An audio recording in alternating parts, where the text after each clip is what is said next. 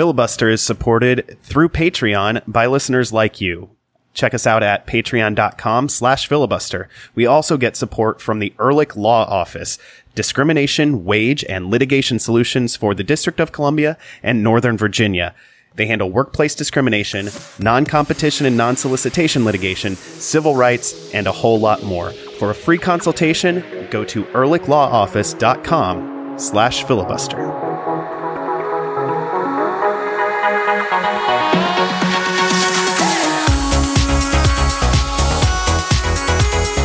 I'm going to do the obnoxious thing and talk about my Football Manager save, which I'm sure everyone wants to hear, including... You're talking about your fantasy team. It's worse because you do this one by yourself. You at least trash talk yourself? Well, or the computer? This does involve trash talking the computer.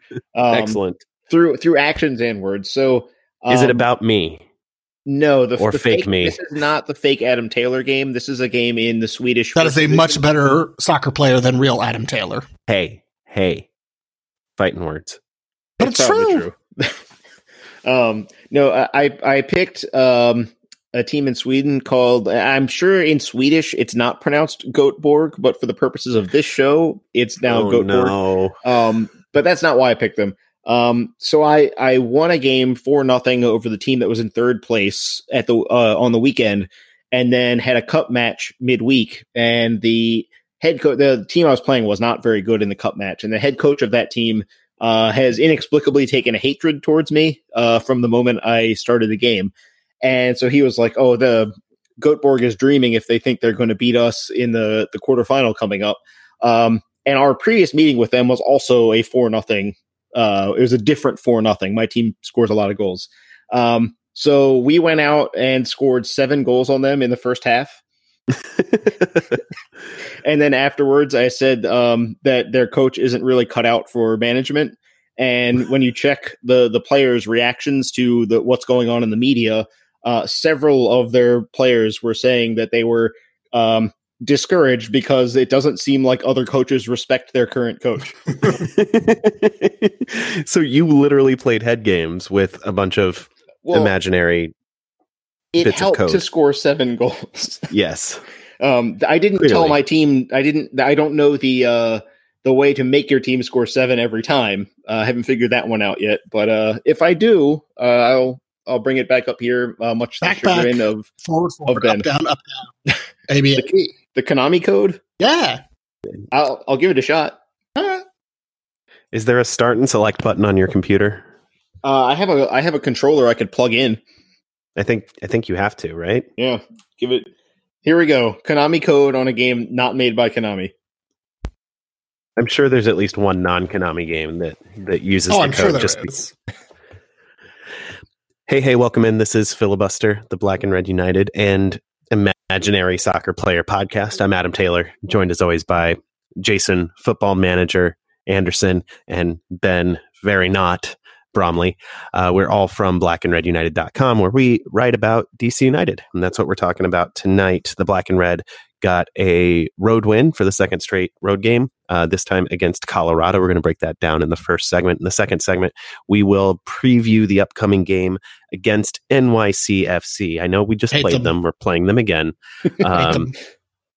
And that'll be the second segment. It'll mostly just be Ben saying variations of the word hate. It's going to be great. He's actually, I have it on good authority, he's going to sing Loathing from Wicked, both parts. It's going to be awesome. Stick around for it. Before we do anything, though, Ben, what are you drinking tonight in preparation of your solo?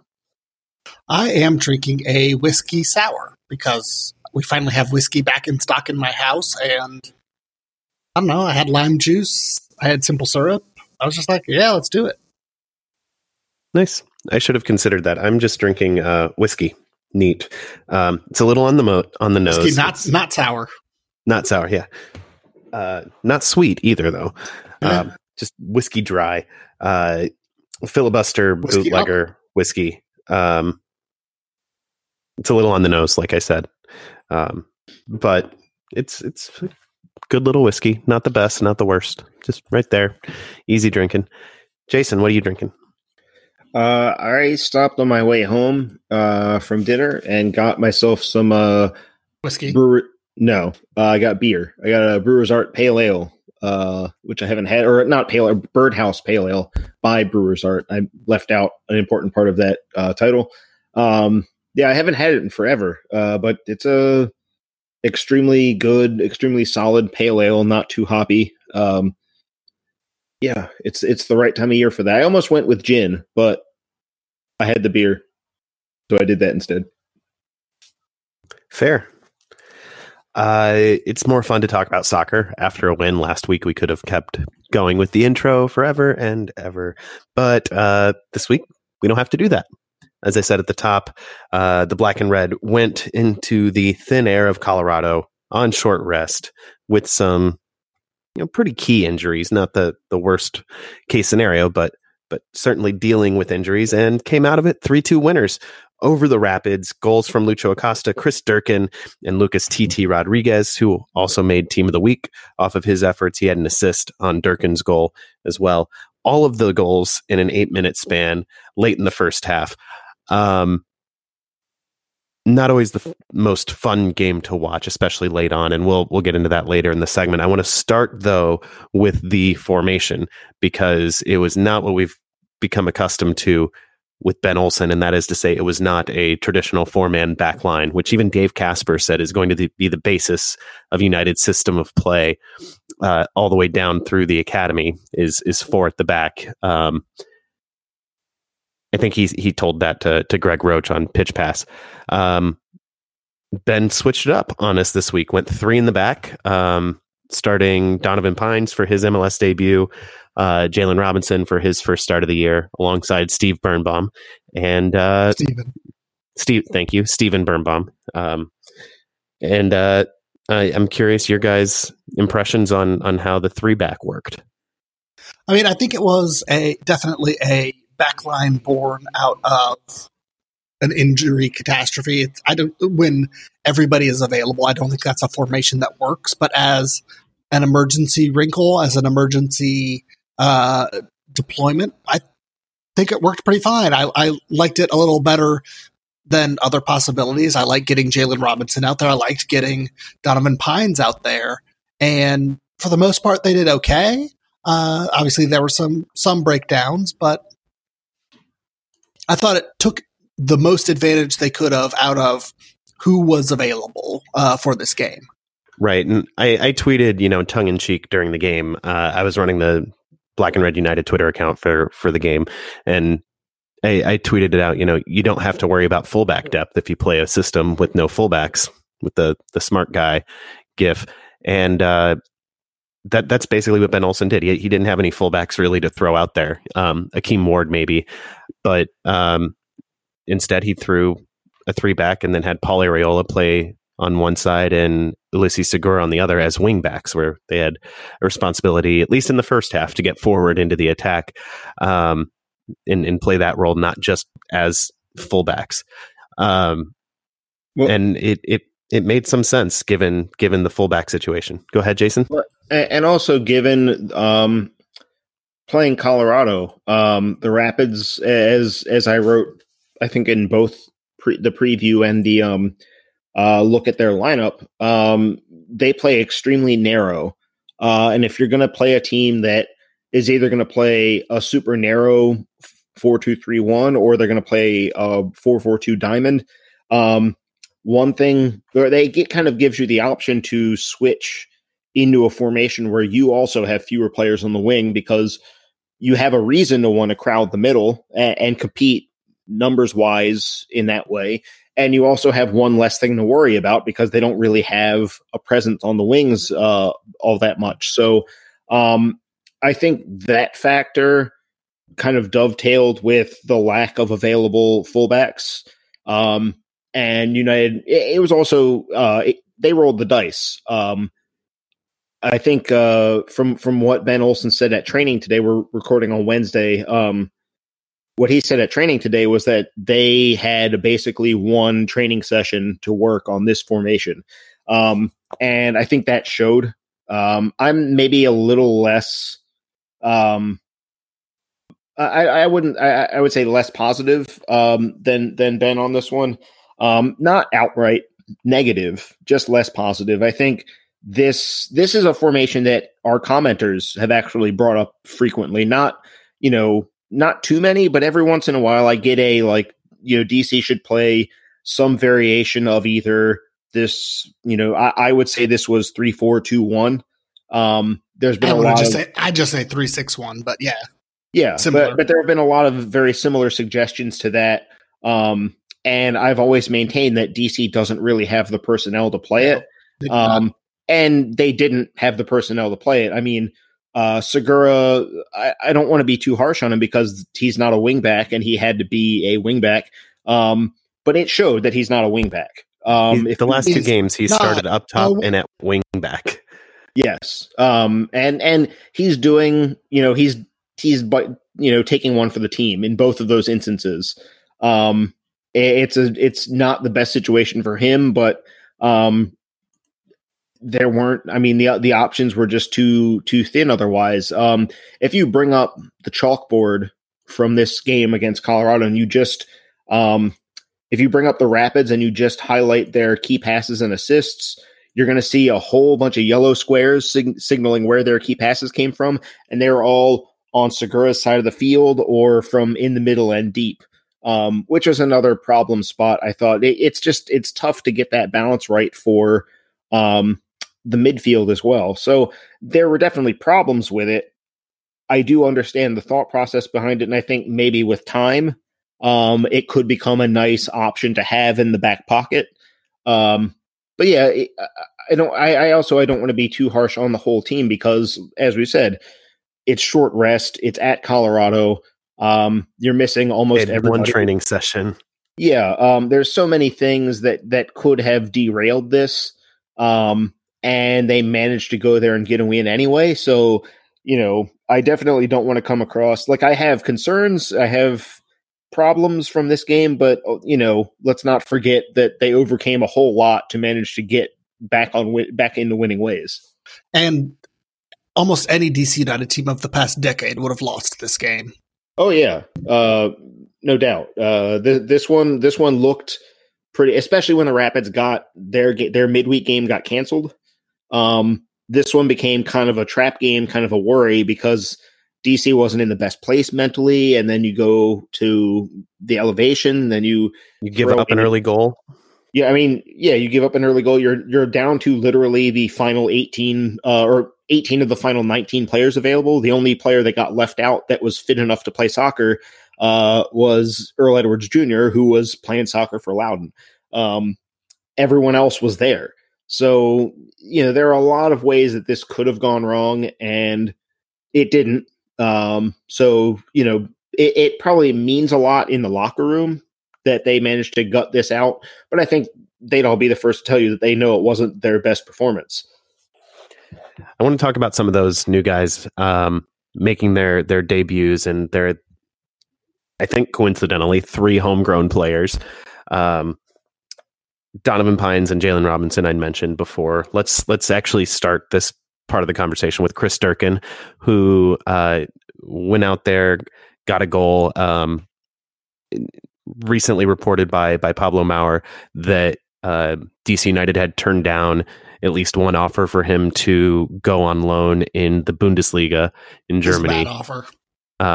Yeah, I mean, whatever the case, I mean, it's still an opportunity that is not going to come through, whether it was a good offer or bad. And I agree with you, Ben. It was not an offer that actually made sense for DC United to accept.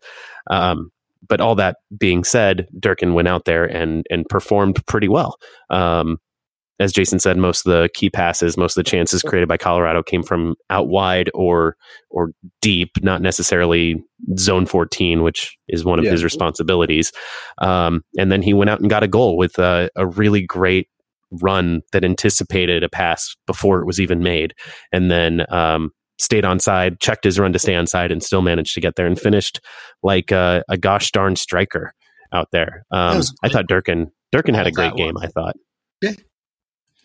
Yeah, one thing Durkin, we got a chance to talk to him after training, and one thing he mentioned about the goal specifically, and this was something that I think we noticed, watching the game, is that this is a sequence where Lucho drops off to sort of get on the ball a little earlier in the sequence, and Durkin said that when they worked in the training session on this formation, one of the things they really emphasized.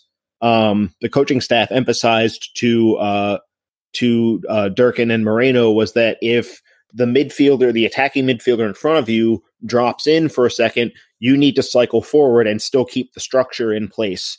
And so Durkin saw Lucho coming back, read that, and made that first movement forward. And he said he's already on the run when Acosta picks out Rodriguez, and he said as soon as he saw that Rodriguez was going to receive that pass and he saw that Rodriguez had already seen him, and he knew that all he had to do was keep running at that point. He's like, I got to let those guys dictate that kind of thing to me. So I'm just going to keep running, and I know that the ball is going to be where I need it. And he said from there, he got into the box and realized, it's a position where you got to shoot. So he just had to go. Basically, he's like, yeah, I just hit it as hard as I could. But it's the kind of thing that goes into a goal like that. A goal like that doesn't come from three players purely improvising. There are things that they're being coached about, and even in one training session, they managed to cover that ground, and it actually paid off in a goal, which is pretty awesome.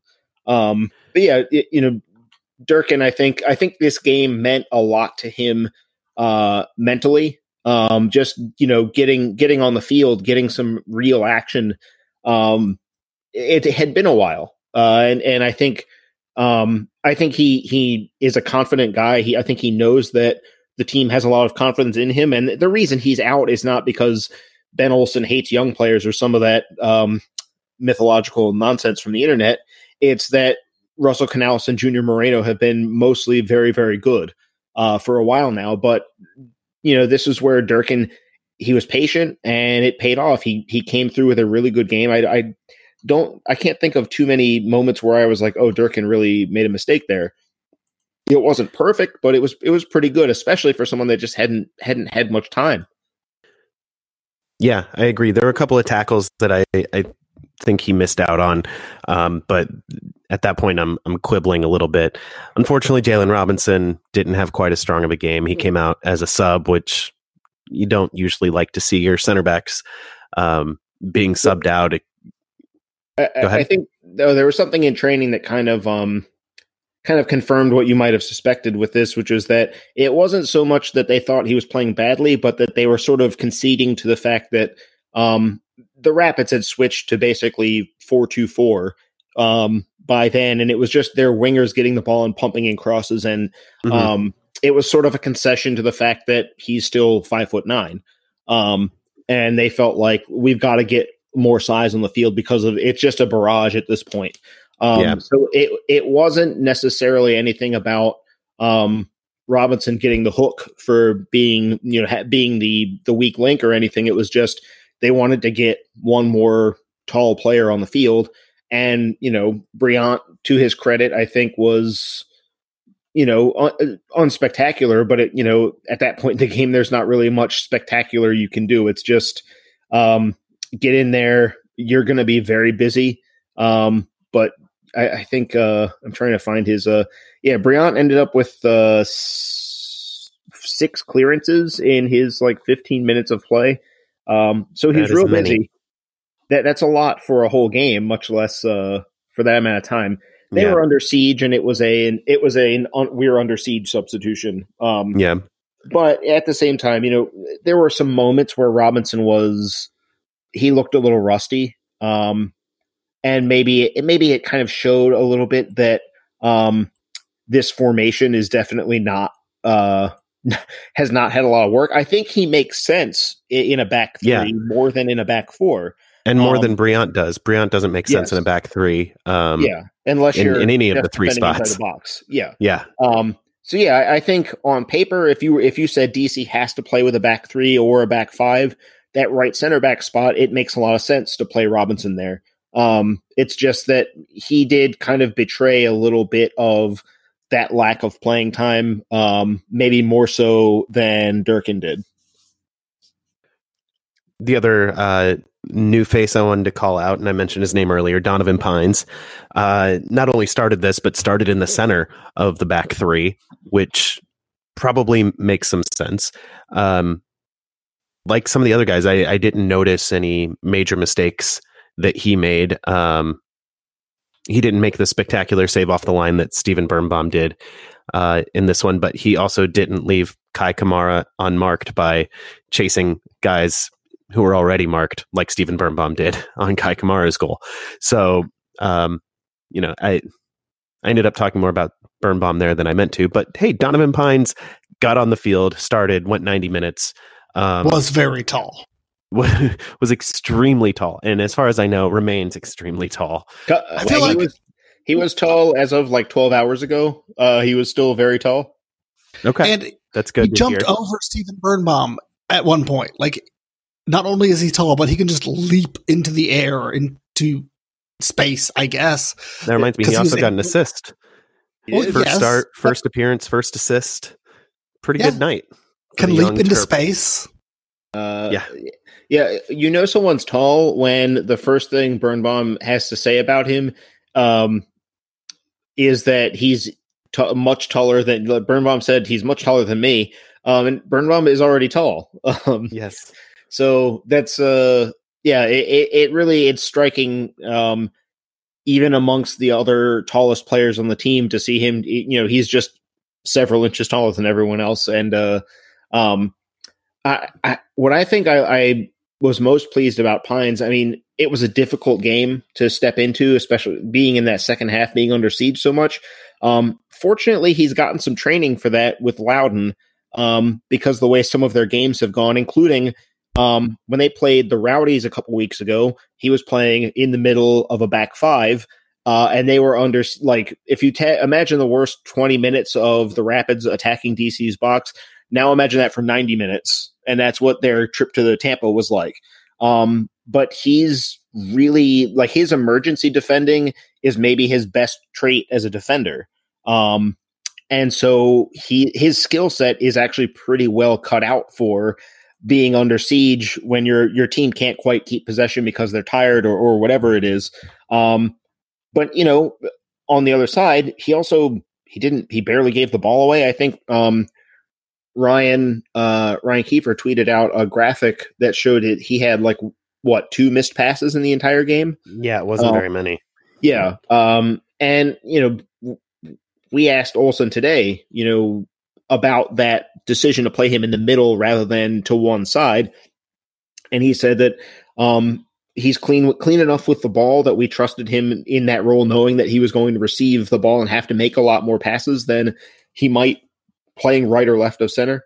So they were willing to trust him with that.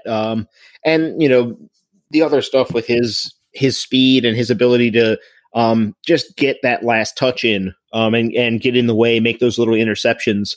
I mean, that him being 6'5" is one thing, and we think of it as like an aerial thing, but it also means he's got like the go-go gadget legs, and you think you're going to get a pass in there, and then he reaches out and he gets a toe to it. And it's got to be frustrating to play against, because it's like, well, how do you get past this guy? Like, physically, he just gets in the way every single time.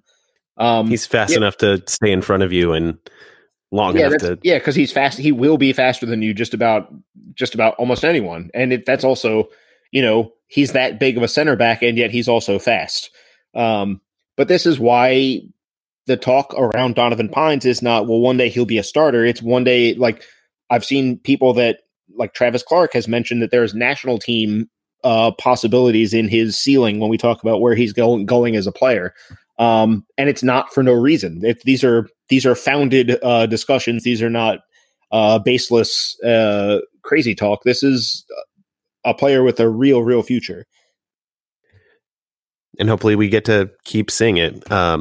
I imagine his immediate future is still more Loudoun than DC United, but obviously he's going places. What did you guys think about the attacking trio in this one? Both Lucho and TT were playing kind of inside. underneath Wayne Rooney. Neither of them like directly center, but it was kind of a box midfield with the wingbacks going up and down, mostly down on the outside. But it put one extra body centrally underneath Wayne Rooney. So when they got into the attack, we saw some good fluidity. That said, they didn't get into the attack all that much outside of this 8-minute span. And Ben, I know you have thoughts on the 8 minutes. Yeah, I think that they were able to be extremely clinical when they wanted to be. They had 8 minutes of glory where they were able to score 3 goals, and the rest of it was dealing with the short rest, dealing with the high altitude, and just figuring the rest of it out. But the ruthlessness of being able to score 3 goals in 8 minutes in 3 different ways was just a perfect example of how this team is different than versions of this team in the past. We've said a number of times that on the defensive side, this team would have crumbled, but this team on the offensive side wouldn't have been this good in this game. They would not have scored all 3 of these goals. And it's good to see that they can do it. And this is the step they need to take to step up into the top level of MLS. They need to be able to win games against bad teams when they're also not on their top form. And so it didn't look great, but I think it was a better result than some people turned it out to be. Yeah, Durkin alluded to this, what Ben's talking about. He said that everyone on the team knows that they're good enough where if the opponent drops their head a little bit or tries to take 10, 15 minutes off in a game, that they can hit you up for more than 1 goal. And they're all smart enough to know that if you can pounce on someone and just punch in several goals during their, down spell, you can win games on that. It's not just 15 minutes where you played really well. This is enough to get a win. And that's exactly what happened here. The Rapids, I think their reaction when Lucho scored his goal was collectively their confidence fell through the floor. And they were just super discouraged. And I think it really showed in the next few minutes. They didn't have a collective reaction to conceding, and DC just jumped all over them. There's that old cliche of smelling blood in the water. And DC saw a wounded Rapids team that wasn't prepared, that was kind of like, well, hopefully halftime comes soon and we can, snap ourselves out of it. And DC was like, hold on, there's 10 more minutes here. Let's keep playing. And all of a sudden it goes to 3-1 just like that. So that's what can happen with this group, that sense of knowing when your opponent is taking some time off for whatever reason within the game. And that's good. It means that if a team comes in not ready to play a full 90, then they're going to have real problems against DC, and that's a big plus. I did like the concept of getting Lucho, Rodriguez, and Rooney even closer together than normal. I think that might be the best aspect of playing this formation going forward. I think there are some things that subtract from the attack, which is mostly if you play those 3 up front, you're even, if anything, adding more emphasis to the lack of speed in the attack, because now Arriola is further from goal, which isn't the best thing in the world. And I think, I mentioned that, or I think I mentioned this before we started recording, that Segura was kind of taking one for the team, and Arriola was also kind of taking one for the team.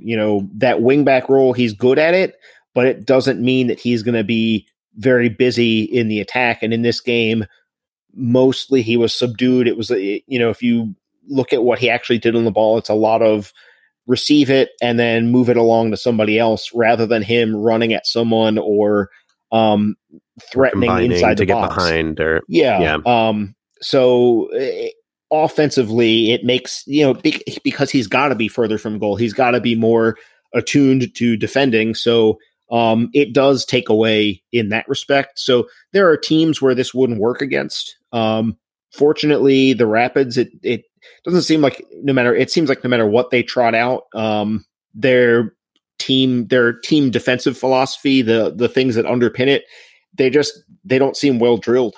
I don't think that the group they put out there is a particularly bad group of defenders. I think it's much more that they just don't seem to know how to defend as a unit. And DC really, I think Rooney on the broadcast maybe, or after the game, or no, Olsen on the broadcast, mentioned that anytime they connected 2, 3, or 4 passes, it seemed like they were in behind. And that's partially because when the players connecting those passes are Wayne Rooney, Luciano Acosta, and Lucas Rodriguez, you're in trouble. But also, like, the Rapids just didn't seem to understand what was going on around them. They're like, what are you doing attacking us? How dare you? Which, if you say how dare you, it just doesn't stop teams from continuing to try and score goals on you. It's like yelling at your 1-year-old to stop doing what he's doing. He just laughs at you and keeps going. He thinks it's hilarious. And DC United were a very potent 1-year-old during that stretch. Not that I'm speaking from any personal experience. I don't know about that. I don't know about that one. I do want to talk about TT specifically. He was closer to Lucho and Rooney, as Jason said, and if I think he's probably most emblematic of at least this week, of the team's ability to jump on mistakes and on any kind of hesitation by the other team. He assisted on Durkin's goal, and in his goal, he took on 3 guys and capitalized on a mishit by Kofi Opare to do it and put the ball past Tim Howard.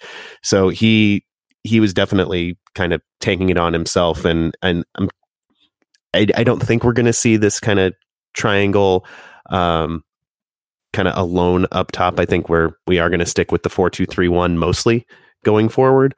But it was interesting to see him especially take advantage of this. And if Lucho needs a rest some night or is otherwise forced to miss a game, I am a little the impending reality of him possibly being sold. Yeah. Also that. Yeah, I mean, fall under having to miss a game for some reason, right? It's really nice to have a proof of concept on Lucas Rodriguez playing underneath Wayne Rooney and having success. Yeah, that's exactly where I'm going. Just sign Yamil Assad back and put TT in the middle, and then be off for the races. That's a pretty good team at that point. I'd prefer Lucho stay here, but sure. If he does, I'm pretty comfortable with exactly what you guys have laid out. One other thing just to mention, DC United's been sending in a lot more crosses this year. I think they're top 4 in the league in crosses per game right now, which is weird and bad, and they shouldn't be sending in so many crosses. They're a little bit less patient than they were last year, and it's frustrating me. And we saw it some in this game too. Well, I have good news for you, Adam. They only sent in 9 crosses in this game. The bad news is that in the second half, they had none, and it was Colorado pumping in 48 crosses by full time, because that was what the Rapids decided was the way to. I don't know that it was effective. It definitely tilted the field, but I also when you see why hit crosses against a team playing 3 center backs. I think that's why that's their problem. I wonder if Ben Olsen didn't see that coming and say, we're going to invite them to send the crosses in, knowing that we will eat them up all day, knowing that Birnbaum and Pines are in there. And I wonder too, did Anthony Hudson specifically send in, because that he had, the players he had playing on the wings when it really got into that pump crosses in thing. For most of that time, it was Diego Rubio and Nicolas Mosquito, who aren't really. Rubio's a forward. Crossers. Mosquito's a sort of a 10 that doesn't really create or score goals very often. They're not get down the wing and hit it into the box guys. I don't know if it was they didn't know what else to do, so they just hit crosses, or whether they were told specifically, get down the wing, hit crosses. I don't know. But it was curious to me to see them attempt that many without ever trying to if you look at their dribble locations, there is there are like 2 attempts to dribble into the box from those positions, and they're both from Cole Bassett, and it took almost an hour for him to try even once. So I don't really get it as far as a strategy on their part. But anyway, I know I'm taking us away from your point about crossing too often. I'm just saying, 9 crosses in the first half for DC United is a lot. Yes. Wayne Rooney is not a guy who, and again, there are different kinds of crosses. If you are getting to the end line and cutting it back against a retreating defense, if you're sending in an early cross, but a lot of these were DC United had the ball out wide, ran out of ideas, couldn't connect a pass or get an overload going. And so just crossed it in because, something good might happen and why not try it? But it's definitely, and that's a lot of what Colorado was doing. It was, we've run out of ideas, just put it in the mixer and see what happens. I think one of United's crosses was a corner kicks that are sent to the back post. Those are scored as crosses by Opta, right? I think they count them as set play crosses, which I don't think go into the count of not open play crosses. Okay. Right. Gotcha. But I mean, those make a lot of sense because it's Wayne Rooney hitting them, and you have Steam Firnbaum on the back post to send it back across, and United got a goal from that. So that kind of cross is, to my mind, different than this. What I'm talking about. I'm messing with the Opta thing right now, and it just gave me an answer that complicates things because if you deselect set play crosses entirely, you get 8 crosses. But if you add set play crosses, you get 10. So you don't get to 9 either way. Maybe set piece crosses count as half a cross? I don't know. But either way. Come on, Opta. Those Wayne Rooney crosses, though, were 2 of the 4 successful cross attempts from DC in the entire game, whether it's 8 or 10. So at least there's that. Yeah. I want to see, and I think we mentioned this during the LA, or when we were talking about the LA game too, is United have been much more willing to settle for crosses so far this year. And I want to see that change. We mentioned that DC United was fatigued and at altitude and on short rest when they were just hanging on for dear life in the second half. But I think it's worth noting that this was the second straight road game where DC United had a lead to defend, and defend is what they did. They weren't really able to get out and kill the game off. They just had to, again, hold on for dear life. And I know there are exacerbating circumstances, but it's worth noting that this is the second straight time it's happened, and both times DC United has held on for a win, but it was against Orlando and Colorado. So I do want to. It's worth noting. It's not worth worrying about it, but it's worth noting. Okay, it's worth noting, and it's also worth noting that before they lost those games, so it is progress that they are making. Yeah, you definitely want to be the team that hangs on for dear life but wins. Yeah, exactly. I will say, I think those 2 games played out very differently. The Orlando game was not good. The game in Colorado, I think it's mostly fatigue that ends with them not being able to do much else other than defend inside the 18. I think it's much more to do with that than anything else. I think fatigue kind of overwhelmed a lot of the other stuff, as far as tactics, as far as individual players making decisions. I think a lot of them were just too tired to make better decisions. I can tell you that United, I believe they took both Monday and Tuesday off to allow the players to sort of mentally regroup and physically recover. At training today, everyone definitely seemed, high energy. Everyone's in a good mood. It helps to show up at training, for me to, take the day and go to training. It helps that it was a beautiful day and it's coming off of a win. So everyone's in a nice mood. I think the fatigue side of it was really almost an overwhelming factor for DC in this one. Whereas the Orlando game, I think that they lost their way in that game, and it wasn't about fatigue. It was about bad decisions and things like that. So good news. They don't have too many situations where they have to go play at a place like Colorado on the back of playing a midweek game like this. But they do, unfortunately, still have several midweek games because we're in the middle of that sort of a meat grinder portion of the schedule. AKA May. Yeah. But, they got Colorado off the board. That's always a tough game because of the elevation, if not because of the opponent. But we're right back in it. I mean, after this weekend's game, it's at Columbus, at Minnesota, all within a 1 week span. So there's no rest for the weary, I guess. With that said, we're going to take a quick break.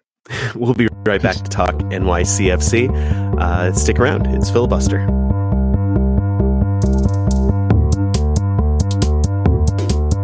Hey, Ben, you wouldn't say this is a hostile work environment, would you? You can tell me. Depends. I mean, well, I should ask you. I mean, are goats hostile?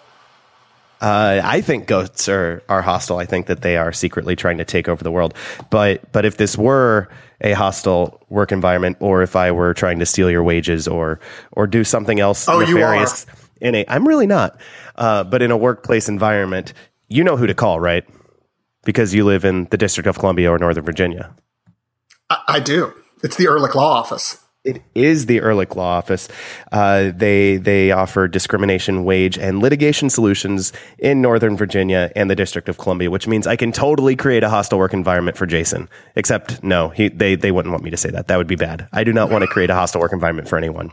But Jason couldn't call them nonetheless because he lives in Maryland. Sorry, Jason. I'll fight my way through this. All right.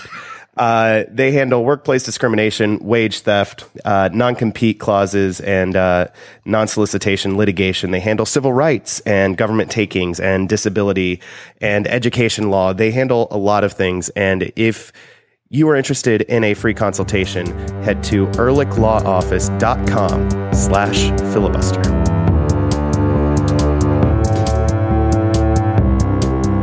Welcome back to Filibuster, the Black and Red United podcast.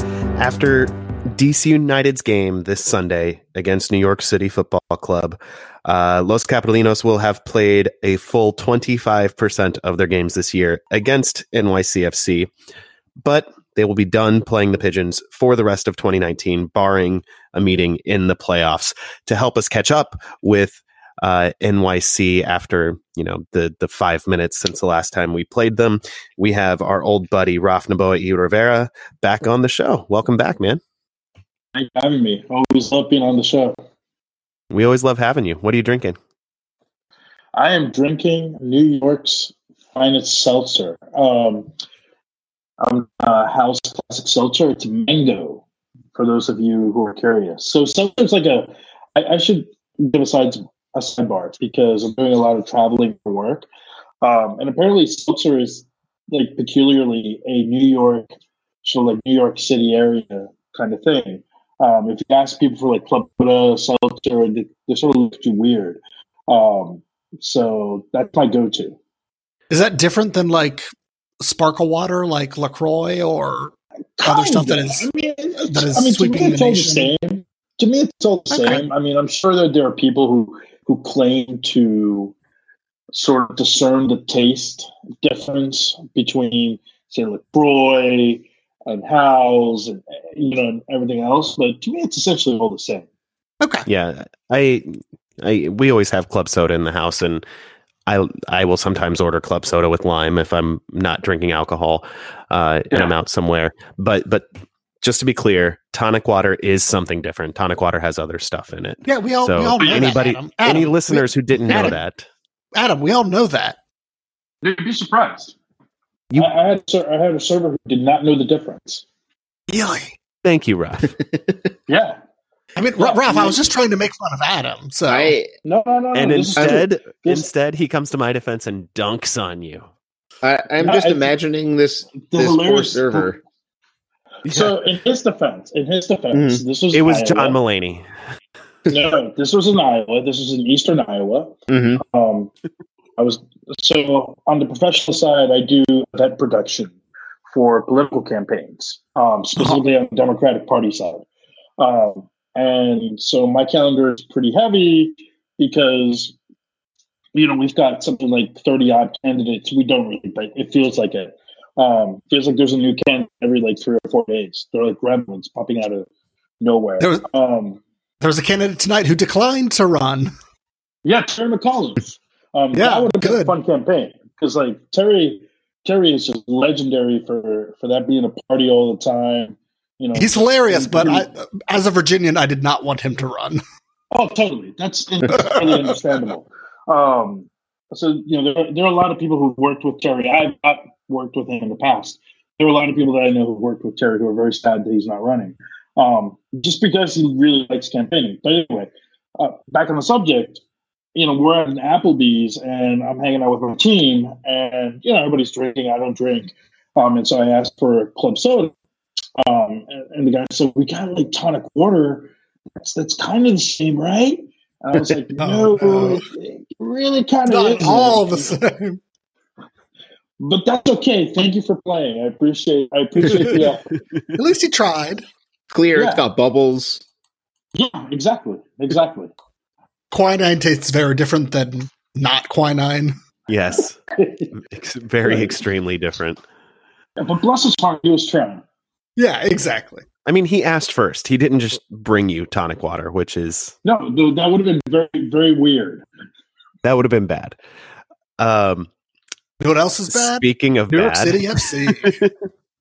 Woo! Stepped on my damn transition. So, Dome Torrent still employed. And he's probably going to be employed for a bit longer because I don't know if you guys saw the game caught highlights of the game against Minnesota United, where they opened up yet another stadium for yet another team as they sort of futilely search for a stadium of their own. That was an incredibly open game, and it's the kind of game. Brian Morwood was in Minnesota, along with Claudia Reyna, sort of watching the proceedings from on high. And what I said offline after the game was that this is really the game against Minnesota United, where it ended up being a 3-3 draw,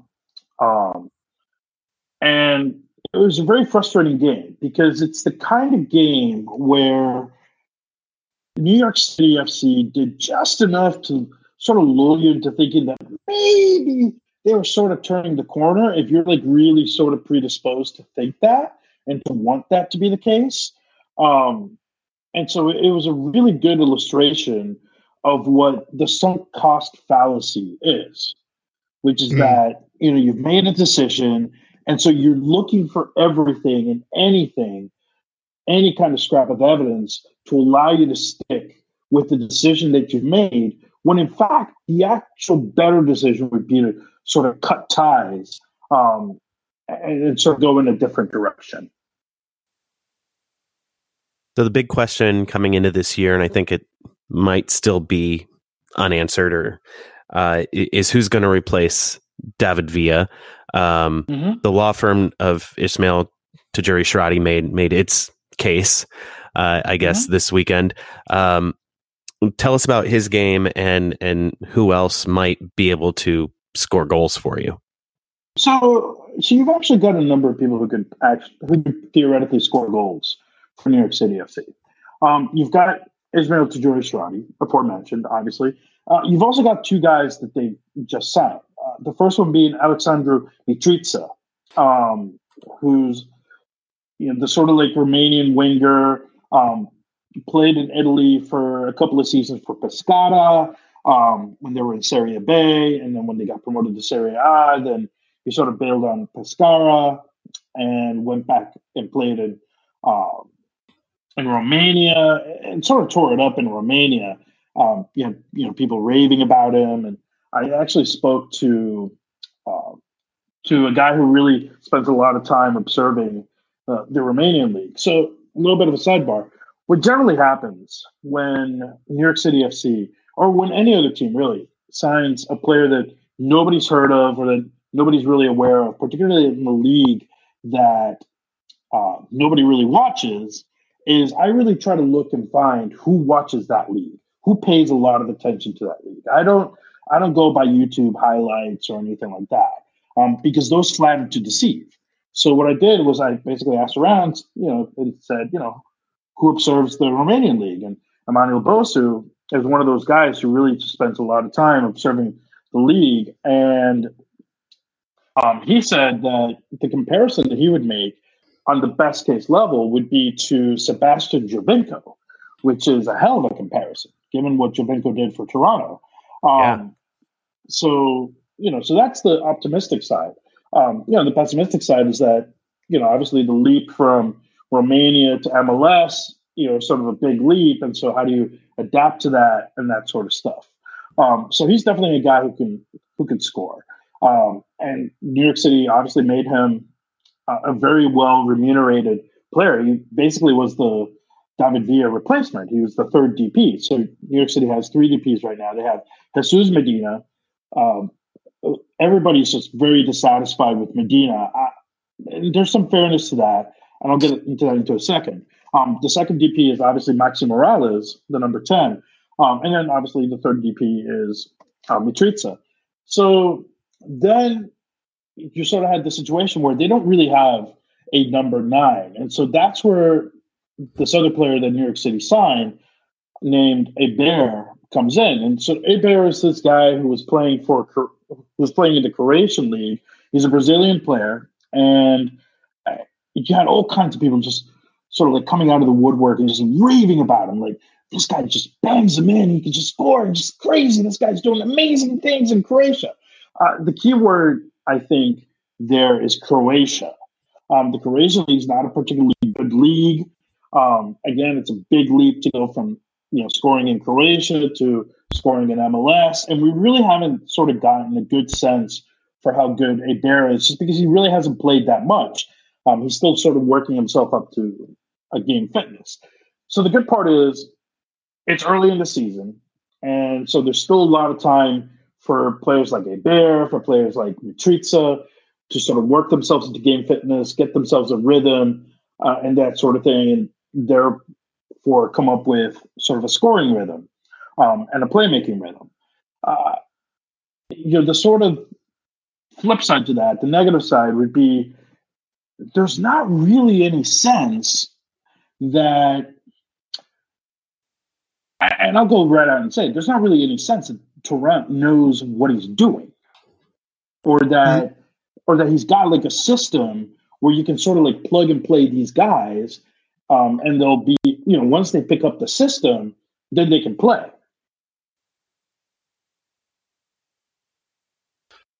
So, Ralph, it feels like Sean Johnson has had a typical Sean Johnson season so far, in the sense that he's made some really great saves, and he's also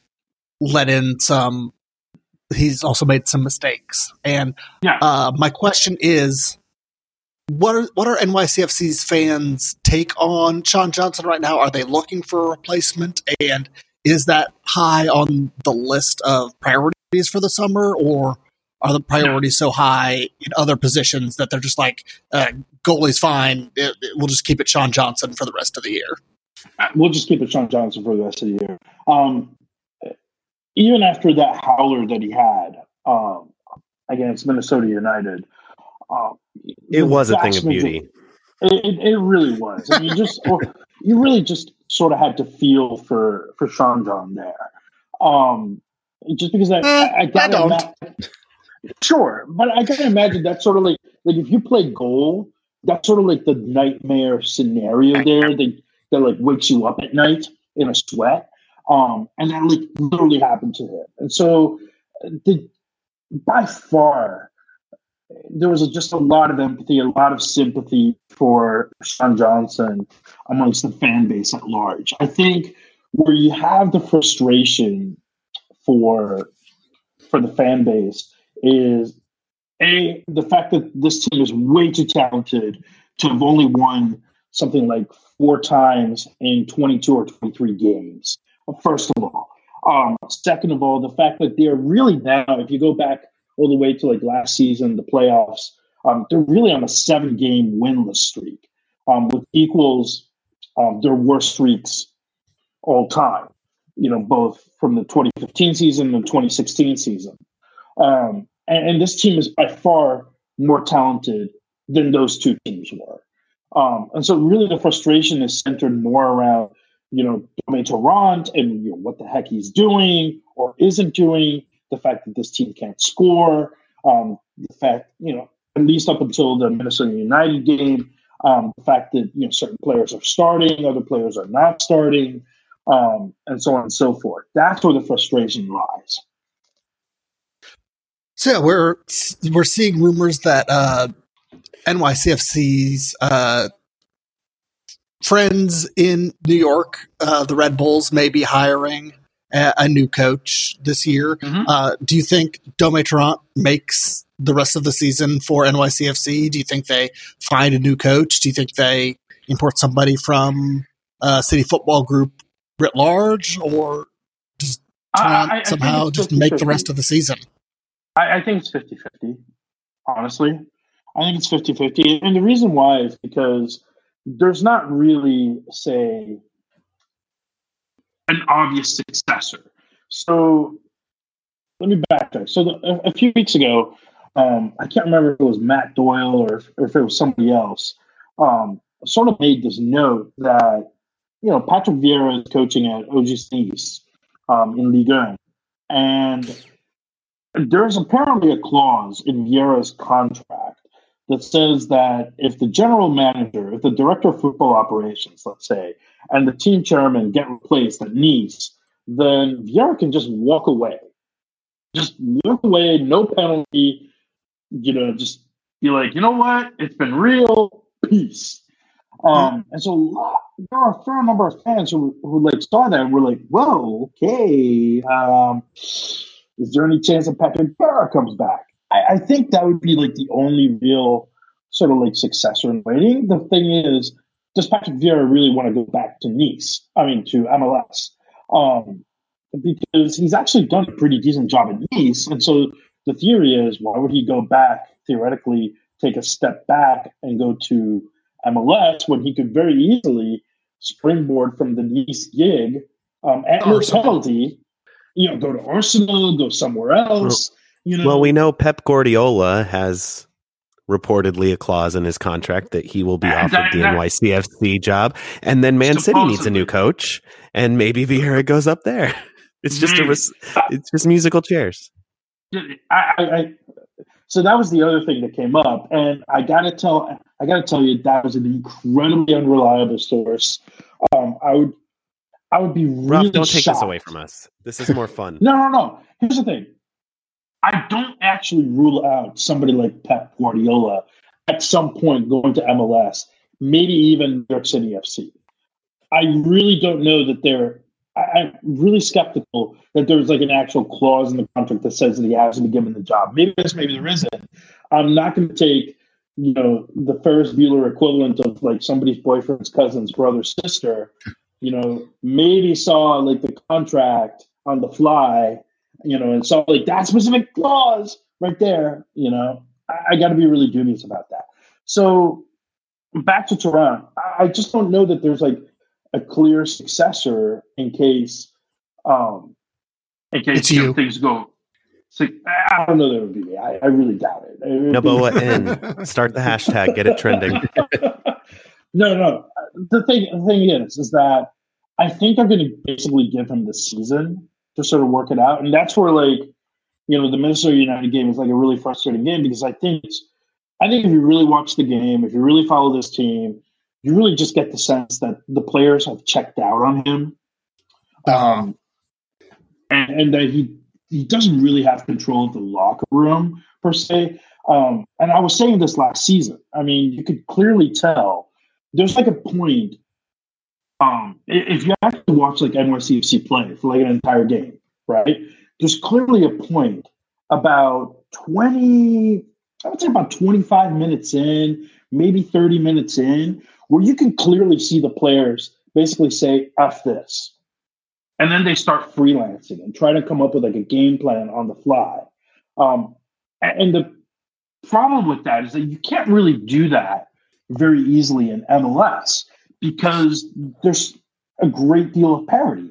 You don't have a situation like, say, Barcelona going up against, say, Leganes in La Liga, where, like, if Messi and Suarez and whoever say, you know what, we don't really buy into what Valverde, planned out this week. We're going to do our own thing. All right, fine, great. That's not really like a thing that you can do in MLS, right? And if you do try to do it, odds are it's not really going to go the way in which you think it's going to go. But you can clearly see the players just get really frustrated. And that to me is just like a real clear signal that Durant just doesn't really have control of the team. And so there's like this sense of drift with NYCFC.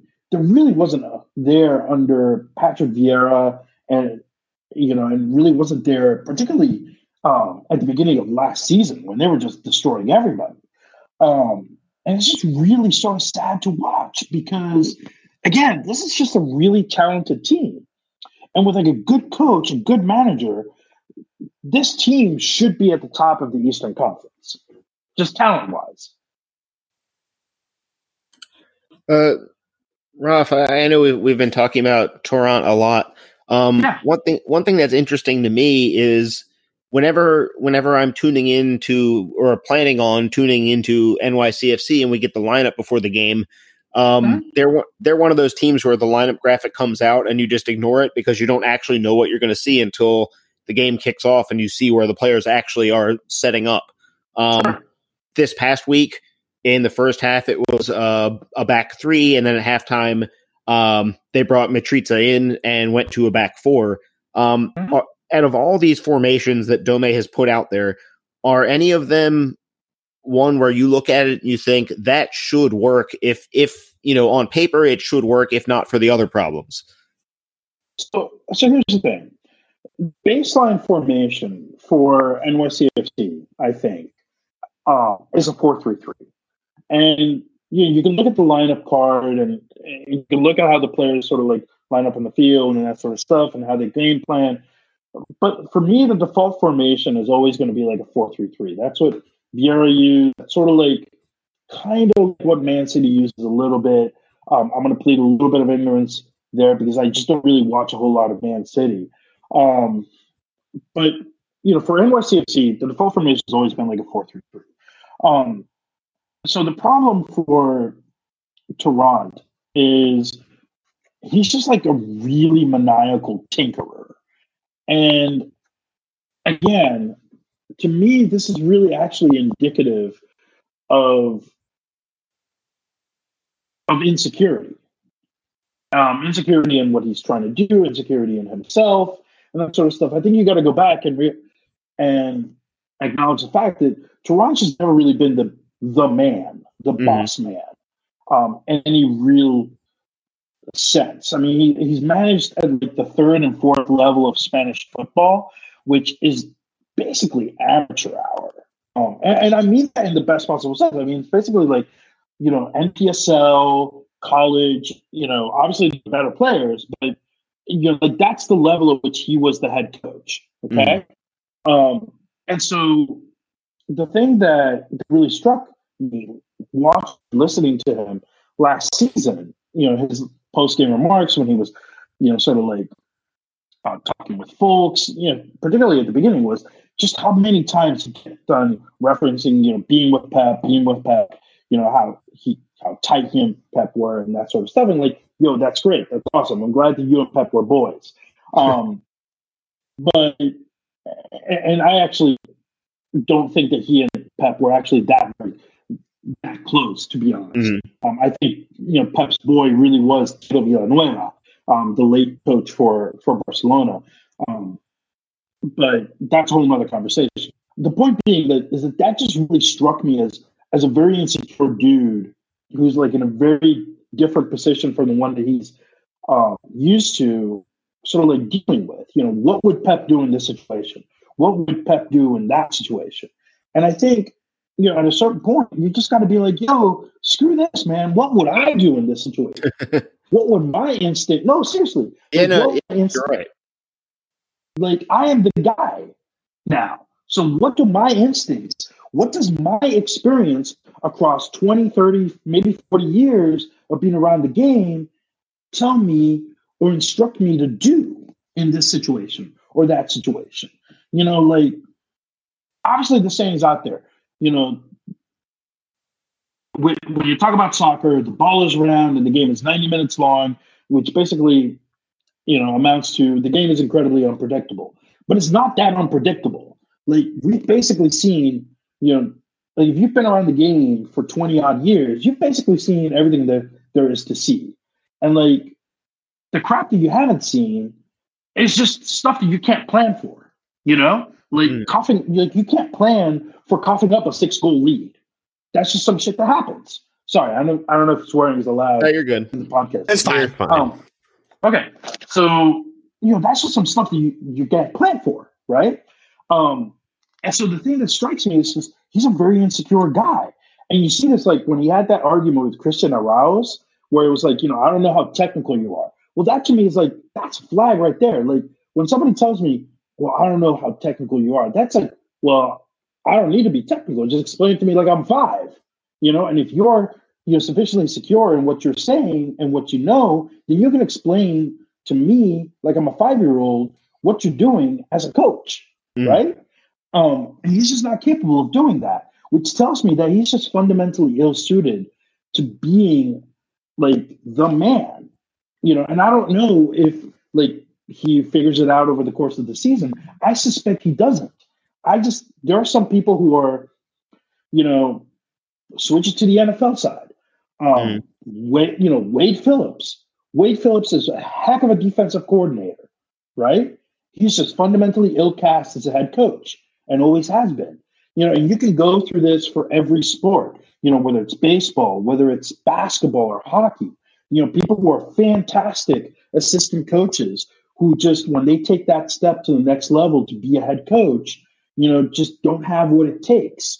You know, whatever intrinsic or extrinsic factors go into that. You know, it's incredibly difficult being a coach in MLS. And I'll be the first one to say that. But, you know, Torrent really just strikes me as, you know, the sort of like foreign coach who's just ill-suited to be a coach in MLS. Because, you know, you've had those guys in the past that come in from Europe and they're like, well, you know, I can make it work in Switzerland or I can make it work in Holland. You know, I don't know if like Frank de Boer is one of those guys, for instance. But, you know, I sort of feel bad for the guy. Switching into something that's maybe going at least a little better than Domain Torrent's coaching travails. Sure. Much is made around the league whenever a team starts giving a teenager major minutes, and James Sands has become pretty much a full-time starter for NYCFC. And he's played mostly defensive midfield. Sometimes he's having to play kind of a center back role. Tell us a little bit about not just where he's at right now, but maybe his trajectory going forward. I think his trajectory is pretty high. I mean, look, I've always been, full disclosure, I've always been sort of a James Sands skeptic, only because he just didn't have the minutes. And because he's definitely like a young dude, right?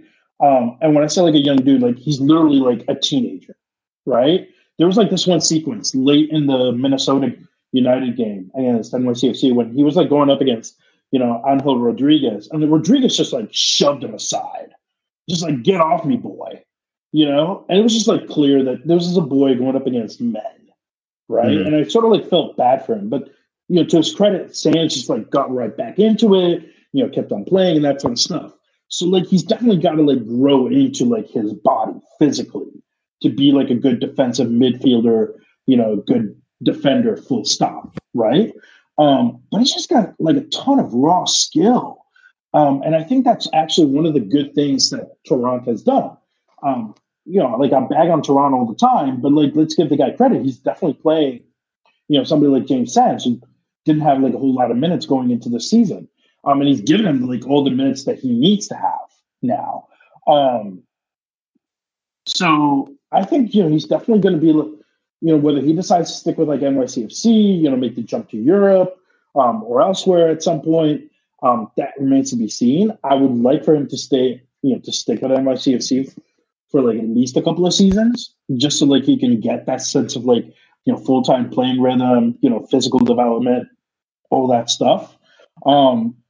I don't know that he's going to be like an old-time stud, but he's definitely going to be a very, very, very good player. So it's hard to talk about NYCFC without bringing up Yankee Stadium. And I know this game will be at Audi Field, but... no, totally. You guys recently played a game where the turf was actually coming up. The grass was coming up off the ground in a couple of places. I hate that stadium. Yeah. How are you feeling? Yeah. Nobody likes it. I mean, like, I think at this point, like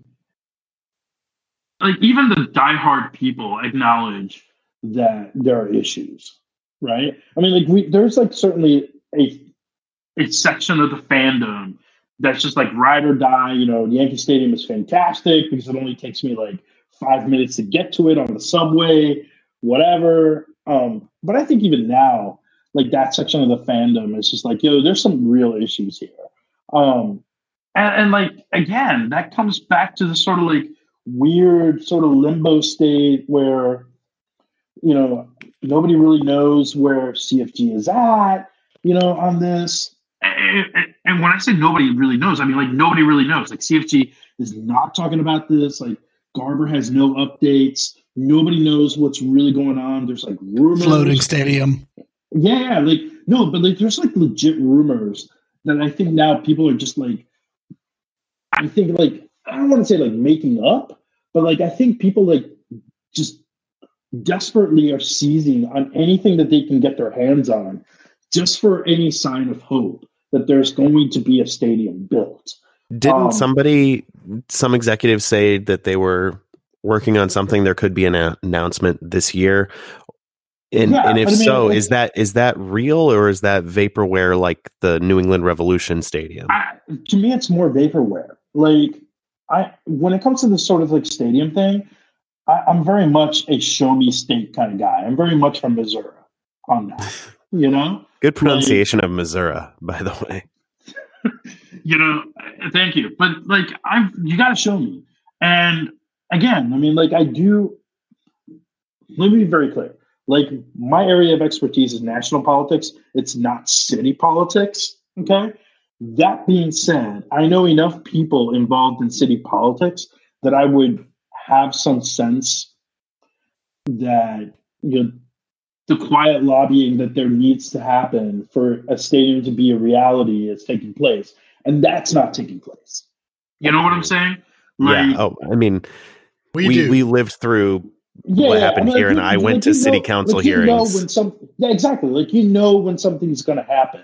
And there's the sort of like section of the fandom that's just like, they can't really like talk about it because everything's got to be like super stealth, secret squirrel, stealth ninja. Because like otherwise, like the NIMBYs get like, no, that's not how that works. Like that's not how that works. Like at some point, like they're gonna have to like the way you're gonna know the NIMBYs will have their say. Exactly. Like the way that that it's gonna be real is that you're gonna be seeing leaks coming out and like lots of different people talking about this, and like not necessarily talking about it like in detail. But like talking about this, like whether that's happening in Queens, whether that's happening in the Bronx, what have you. You know what I'm saying? Like it's not going to be like an ex nihilo. Like they're going to have a press conference and boom, stadium announcement. Like that's not how that's going to work. And also Miami is feeling the same stuff that y'all are. Right. No, I mean like my general look. I was always of the opinion that if a stadium was going to happen in the near term, the most likely location was probably going to be Belmont, where the Cosmos are going to do like their spaceship stadium and where the Islanders are now setting up. That was probably going to be like the most near term location. The challenge of the Belmont location is that it's not public transportation friendly by a long shot. And it's like technically like not really in the city. Like it's just barely inside the city. And like unfortunately, and I say that, and I mean this, there is like a huge section of the fandom that's just like got a ton of feelings about the stadium having to be in the city. You know, like if the stadium that was the whole thing about their differentiator initially from the Red Bulls. Right. But I mean, like at this point, I don't, when you have like a situation where you literally have like the sod coming off Yankee Stadium, like you're now like in an emergency situation where this just looks like incredibly minor league, just incredibly, demoralizing. And it's just like, the game day experience in Yankee Stadium is not good at all.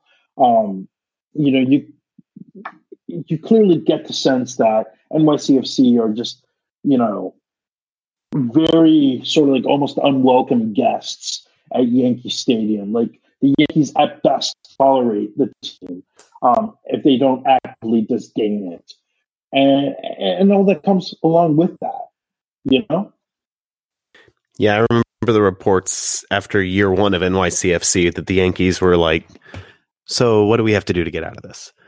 It's very real. It's very real. And like the Yankees back then were not really like contending. Now they're contending. The Yankees are a World Series contender. So like now, like I'm sure that the Sub Rosa conversation is now like, yo, like doors that way. Like I think it's going to be time for you to, say adios amigos, At which point you become the Five Boroughs Wanderers and go around to Columbia, go over to... Yeah, like, I don't know how you solve for that. I mean, the reality is that the way that you solve for that is that you share a stadium with the Red Bulls, right? Like, yeah. And like, that's been my Are you saying Hartford is off the table? Oh yeah, totally. But for real, like, I think, look, the realistic solution here is that until they figure this sort of thing out with respect to building a stadium in New York City, however difficult that's going to be, right? That you're going to play your games at the Red Bull Stadium.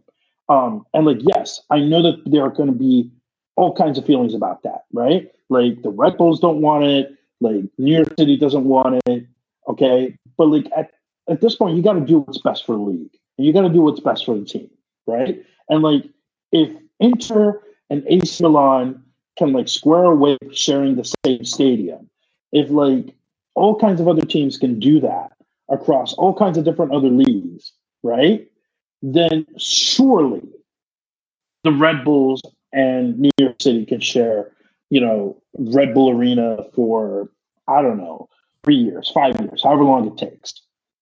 At that point, do we start calling NYCFC the Jets? Sure, you can. I mean, like, I'm all for banter. Like, I don't care about the banter.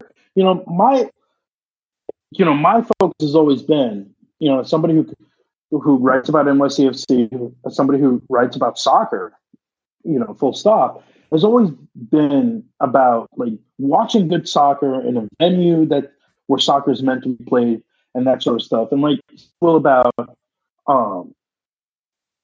the Red Bulls and that sort of stuff. Like, I've always, like, to me, watching NYCFC, especially under Patrick Vieira, but even under Domi Toronto, watching NYCFC play in an actual like soccer stadium as opposed to like Yankee Stadium, it's just a revelatory experience.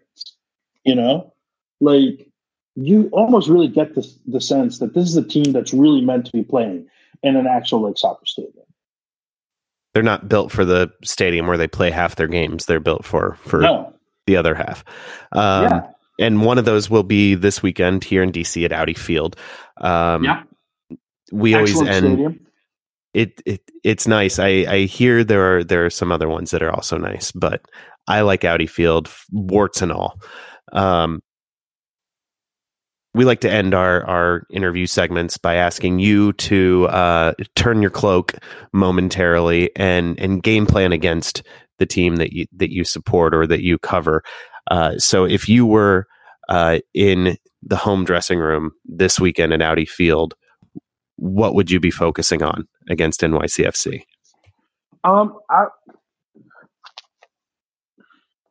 It's not even tactical. I would urge DC United to play a tough physical game. I would really work hard at frustrating the heck out of New York City FC. I think the situation here, I go back and I kept on saying that this team is incredibly talented and that sort of stuff. The blocks that this team has or have are psychological in nature.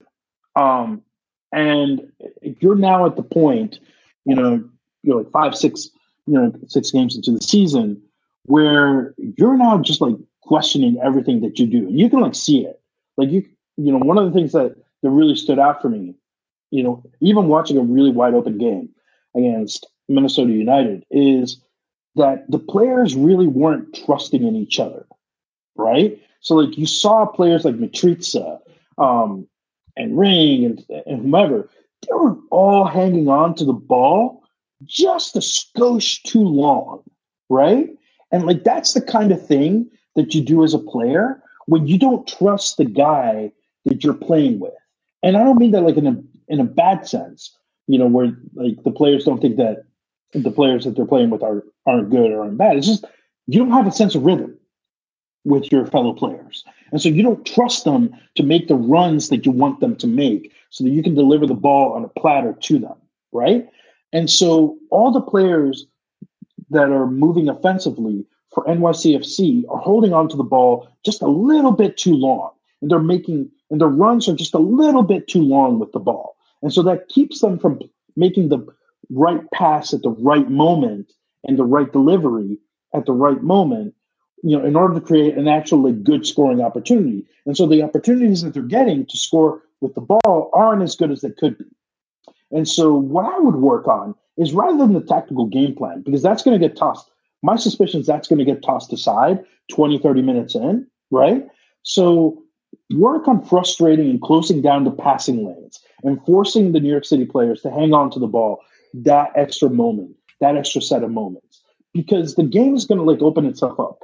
You've got a team right now, and I know that this sounds like the worst kind of like English soccer commentary, like, the players have got to want it a little bit more. When I played against, Shrewsbury North, we just wanted it. We just wanted to have the ball. You just wanted to go at it.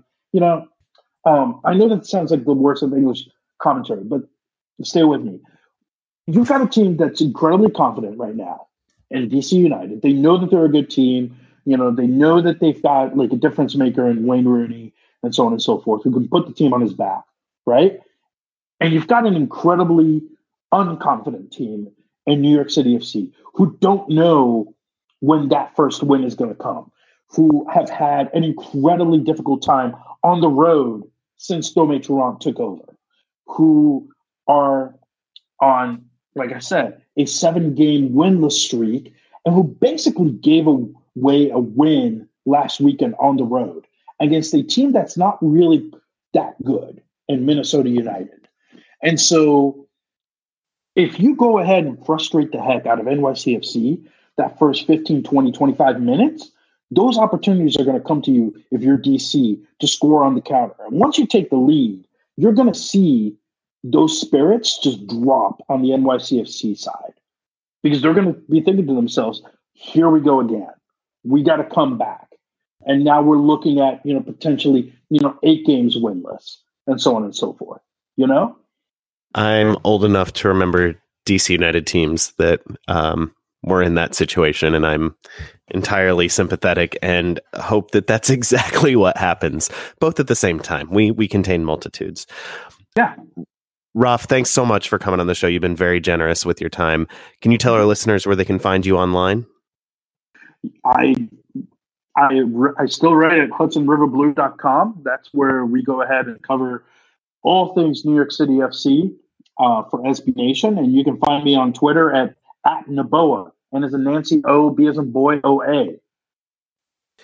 find us at blackandredunited.com.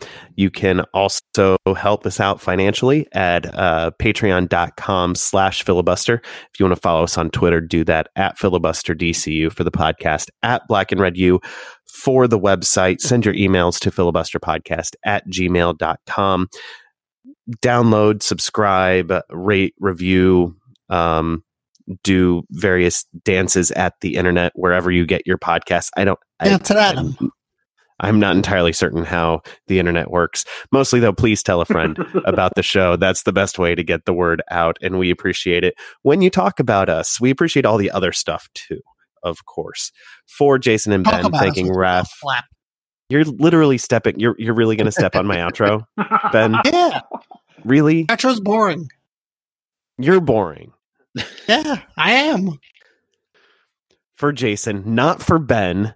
Thanking Raph one more time. I'm Adam, and we'll talk at you again real soon. Say goodbye, Jason. Don't say anything, Ben. I'm not boring. Mouth flaps.